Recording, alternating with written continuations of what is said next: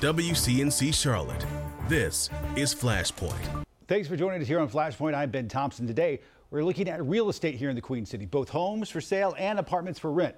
We're going to hear from a local political action committee that is working to make things affordable. But first, take a look at these numbers from December 2020 to December 2021. For homes, the average list price, sales prices, and the percent of original list price received are all up. So still definitely a seller's market. But it is starting to calm down, perhaps just a tad.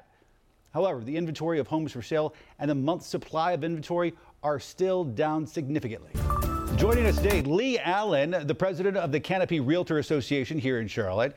Lee, thanks for coming on. We appreciate it. Thanks, Ben. It's good to see you. The president gives a State of the Union, and sometimes the governor will give a state of the state, the mayor, state of the city. So I'm asking you, as our go-to guy, what is the state of real estate in Charlotte as we start this new year? I think the key word is you're going to have to be flexible. This is one of the most unique markets we've ever seen. I just went back. I'm old enough, Ben, to remember 11% interest rates. I had to go all the way back to 2013 before we got above 5. We're still at record interest rates, which is just pushing the demand unlike anything we've seen. So flexible, you say people have to be flexible. So does that go for both buyers and sellers? Yeah, it's a really great point. I have a lot of folks that call and say, I'm thinking about selling my house. And the first question I ask is, do you have somewhere to go? And then buyers, when they come in the office, they say, we're thinking about buying. And I go, okay, here we go. Let's strap up. Number one, let's make sure you're qualified and maybe not even pre-approved. Let's get qualified. Let's get everything in order. Because when that house comes on the market, it used to be, Ben, that a house would come on the market and we had 2 or 3 or 4 days to schedule showings to go take a look. We have 2 or 3 or 4 hours right now. I know I not only did me and my husband buy a house this last year, but also my mother moved to Charlotte this past year, and she was adamant, I am not going to pay list price. No way, I'm not going to do it. Let's just say Mama Thompson missed out on about a dozen homes before she finally realized that she was going to have to pay a little above list price before the house ever even went on the market. You're exactly right, Ben. One of the things is that last year, the average sale was actually 100.8% of list price, which means you're exactly right. Folks paid over list. And you got to find out before it even hits the market is the thing. All right, so where are we at when it comes to supply side of this thing? I mean, are the homes at least there, or they're not even there right now? You know, it's really interesting. They're really not there. Last year, 1 out of every 3 homes was a new construction. The challenge is, since 2009, builders really just haven't kept up. We're about 1.35 nationally million, 1.35 million homes short of construction. Now, if you read any of the articles, any of the news journals, I lost count at 12 new developments that are happening currently in Charlotte right now in the metro area. And you're just seeing builders do everything they can to catch up. But now, as you know, we've got supply chain issues and everything else. They're having to get creative. It's a pretty tough market. As I have found out, is that you finally get that house, and then you want to go start working on it, and then you have to wait another few months just to get people lined up and get the supply chain. It's flexibility and patience, Ben. Oh my goodness. So where do you see this year going as far as compared to last year? Are you expecting it to be quite as tight, or you feel like there might be a little bit more wiggle room for folks looking to buy? We think as more and more properties come on the market, we will actually get a little bit of flexibility as far as there'll be a few more options for folks. One of the challenges we really see, and as everyone knows, interest rates are going to go up. They're forecasting anywhere between 4 to 7% increases over the next year. And I know that's concerning, but the one thing is that we're still historically low when it comes to interest rates. One interesting fact, for every 1% of interest rate that goes up, it actually reduces the buying power for a buyer by about 10 or 11%. So what you may see is a little bit of a realistic, we thought we were going to go to that 325 median, which is our average or our median in the Charlotte area. Maybe they go to 299 or 300. What do you tell somebody who's thinking about getting in the game this year, wanting to do it, given what you know in your experience in the field, what advice would you give to those people? One of the challenges that, as you realized, is that in 2021, our average days on market was only 19 days for properties. From 2020, that was 35 days. So in a matter of a year, it went down 2 weeks. I think you're going to see that go back up a little bit, but I'm not sure that you're going to get to 30 or 40 days yet. I think it's still going to be incredibly competitive. Flexibility is going to have to rule. I think relationships are going to matter now more than ever. And when I say relationships, I'm thinking with your banker, with your lender, sure, with your realtor. You're going to have that trusted advisor that gets you in the door the moment that home opens up. I found gone are the days, at least for right now, of being able to sort of ruminate over it and then going and looking at other homes and then talking about it for a couple of weeks and then deciding to go back to that house. If that's the kind of personality you are, that's not happening anymore. You've got to be decisive. You got to know what you want, where you're going, your financial setup, and it takes for some people the fun out of it just a little bit. Does take the fun out of it. One interesting thing, I got an email this morning, Ben, $4.5 billion in private equity money is flooding into the Charlotte market, looking to invest in land to build homes and everything else. So there's a great bellwether, because so many people, right? We're meeting the top 10 of most attractive places to come in the country. We're one of the top 10. Realtor.com says we're the number 3 market to look and to watch into 2022. But as you know, if you start building a home today, it's probably not going to be ready until September or October. Sure. Listening to you, it can get really exciting because it's like, well, this is really cool that we live in a city like this that's growing this much. Let me remind folks, the other side of this is affordable housing. And people trying to find affordable housing. It's one of the city leaders will tell you it's the biggest issue we face right now. And that makes this topic a lot less exciting. It really does. And it's almost heartbreaking for opportunities where folks are saying, listen, I'm just trying. This is my starter home, right? It's not the end all be all. And as a result of that, we really are having challenges. And Charlotte's doing a great job with, as you know, the 2040 plan, the UDO, and the map. And we're working together to see what can we do to make more homes available so that our folks can continue to live and just enjoy what makes Charlotte great. It doesn't strike me Charlotte's going to become more affordable in the next year. It's going to be multi-years from now. Do you feel good, say 5 years from now, that we as a city, and that includes your industry, but also city leaders and other folks, developers, get a better grasp of making this city more affordable as it continues to grow exponentially? Yeah, that's a really great thing. One of the things I know that we're working on all kinds of fronts is how do we help make the value of land attractive enough, or how do we help incentivize enough developers with whatever we can do to help them build more affordable homes? Absolutely. All right. Listen, Lee Allen, with the president of the Canopy Realtor Association. Lee, thanks for coming on. We appreciate it. It's always good to see you, Ben. Thanks. All right, come back. That's one side of the equation. What about rent? A lot of folks say it's still way too high. That's coming up after this.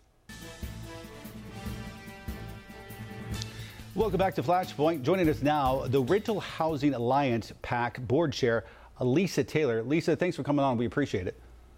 Yeah, absolutely. My pleasure. All right. So tell me, you all have formed this political action committee to tackle the issue of affordable housing and also rental, the cost of rentals here in Charlotte. Why did you all form this committee? So there's been increased cost and regulatory impact of multifamily. NMHC has quoted somewhere upwards of over 30% of the rental check that an individual renter writes goes to just the cost of government regulation. So we are absolutely advocates for affordable housing.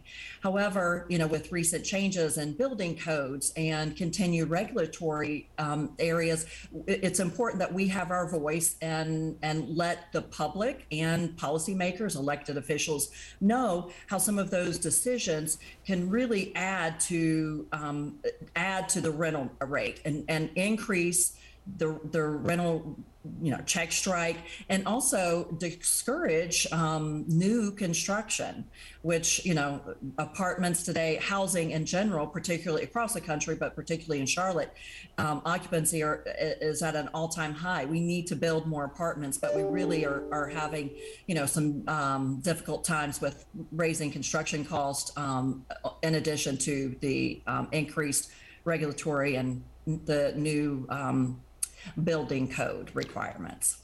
So just to be clear in transparency with our folks at home, Yes. I know that you say you're representing a bunch of different people, but you're coming at it from a developer's standpoint rather than, and that then affects the rental that somebody might pay at, say, a complex in South End, and that's sort of your perspective. So just to be clear, the RHA is the advocacy arm of the Greater Charlotte Apartment Association. So we are supporting our members who are both owners, managers, developers, and our supply partners that are all, in the industry. Got it. Thanks for that clarification. Right now, I think I saw an estimate that only 1% of apartments right now are priced under $1,000 here in Mecklenburg County. I remember when I moved here 15 years or so ago, my apartment was $800, and I thought that was ridiculously expensive at the time in Uptown. I know there's supply and demand when it comes to this, but what can be done in addition to building more apartments? Because I think most people will look at Charlotte and be like, there's a lot of apartments. I mean, like, we can only build these so fast. What else can be done? Yeah, I think, what we're advocating for is keeping construction and regulatory costs down. So, not only are we building apartments, but, at the cost, for example, when we say the policymakers say, let's expand our tree canopy, let's make our sidewalks wider, let's have the setback deeper. We really want to have these beautiful buildings, which is fine. Everyone can understand that. But with each one of those new regulatory requirements for new construction, it just adds cost to build, which in essence, is going to increase that rental check as well. So, that's what we're advocating for, is let's have some, reasonable requirements and building codes. Well, everyone wants to have, a gorgeous building, developed in your city. You've really priced out any possibility of building affordable, whether that's, little a affordable for most, attainable, or big A, truly, government assisted, affordable. We have a number of elections this year. What do you plan to do? Yeah, so we plan to educate and advocate. The primary election, I think, has been pushed from March to May. So we're really not even clear who is running at this point. Once we understand, we'll evaluate the candidates. We hope to, again, educate and advocate and let them understand fully, what their position is, whether they're an incumbent and they've, supported our industry or not. We hope to, have an opportunity to discuss the issues with them, or if it's a candidate running, then we hope to, again, educate them on the importance and the issues that are important. And it's not just, the building code. It's valet trash removal. That was an issue. It's been something that it's a service that we currently offer, however, has been challenged. In some municipalities, certainly within the greater Charlotte market, and in some other places in North Carolina. But, that take away our door-to-door valet trash service, that's something that the residents really appreciate, value, what they want to retain, but through some regulation, that's a possibility that could be going away. In general, do you find, say, the current city council favorable to your industry, or do you have an issue with a number of people on city council, say? I would say we value and support and take issue with any and all. So it's really, we have not identified any of the candidates that we are going to endorse at this point. We are really fairly new. We don't have a history to talk through. We're just rolling out, our program and plans for this election period.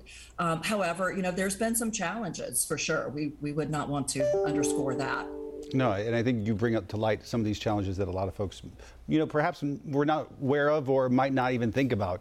They just see those, apartment buildings going up on South Boulevard, and they think, oh, we've got tons of apartments. And we know it's a lot more complicated than that, especially for the people building them, and the codes and regulations involved as well. Lisa Taylor, thanks for educating us, and thanks for coming on. We appreciate it. Of course. Thank you so much for having me. Take care. More Flashpoint after this. Welcome back to Flashpoint.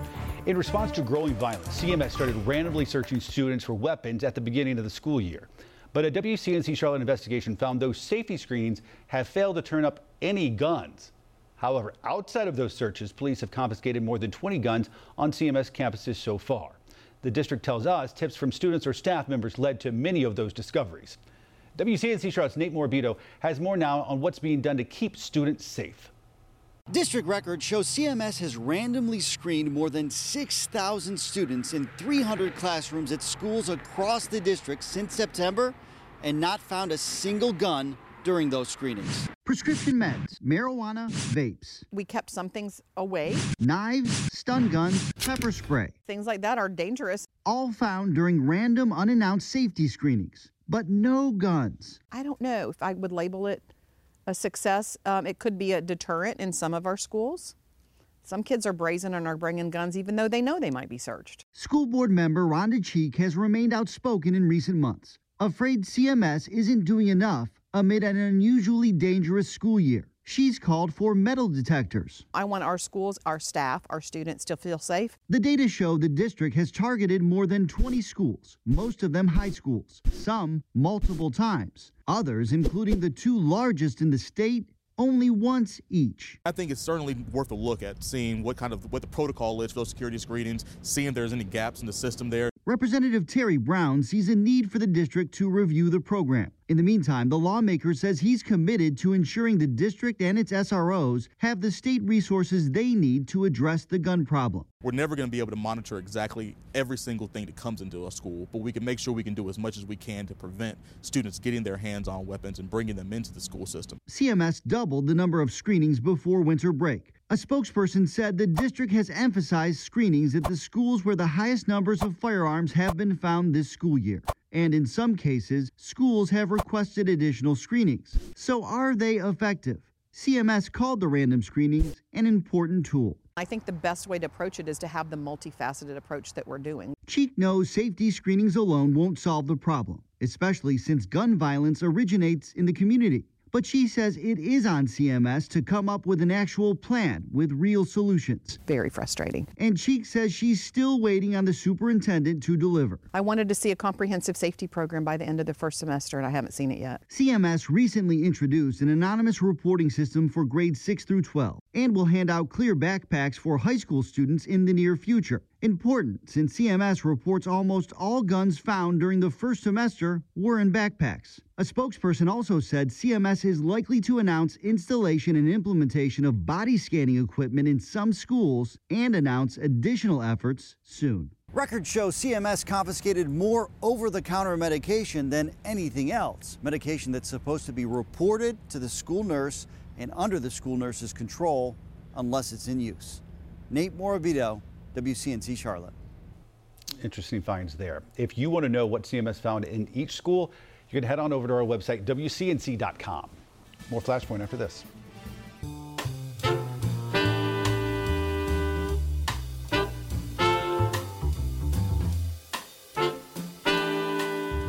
Charlotte's historic black culture is being remembered, and it is being celebrated in murals across the city. One artist is behind nearly a dozen of those murals. WCNC Charlotte's Brianna Harper got a chance to chat with him about how he brings these art visions to life. A little spray paint here and there, helping to paint the bigger picture. I really have enjoyed doing murals and just working big and doing something purposeful. That's April Jackson behind the mask, a professional artist for 20 years whose signature can be found posted on murals he's made all across Charlotte, many of them highlighting history. When we look at our history, sometimes we see the devastation and we don't see what's still here.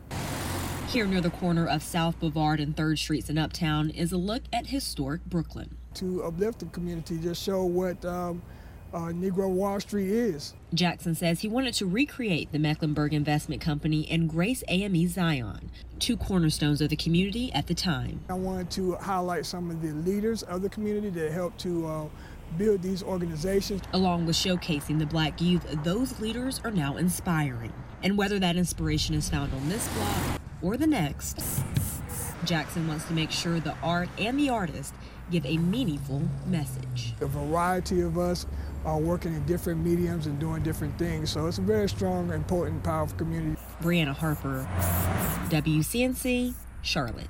That's all for us this week on Flashpoint. We will not have a show next week because of the Olympics. Have a great week, everybody.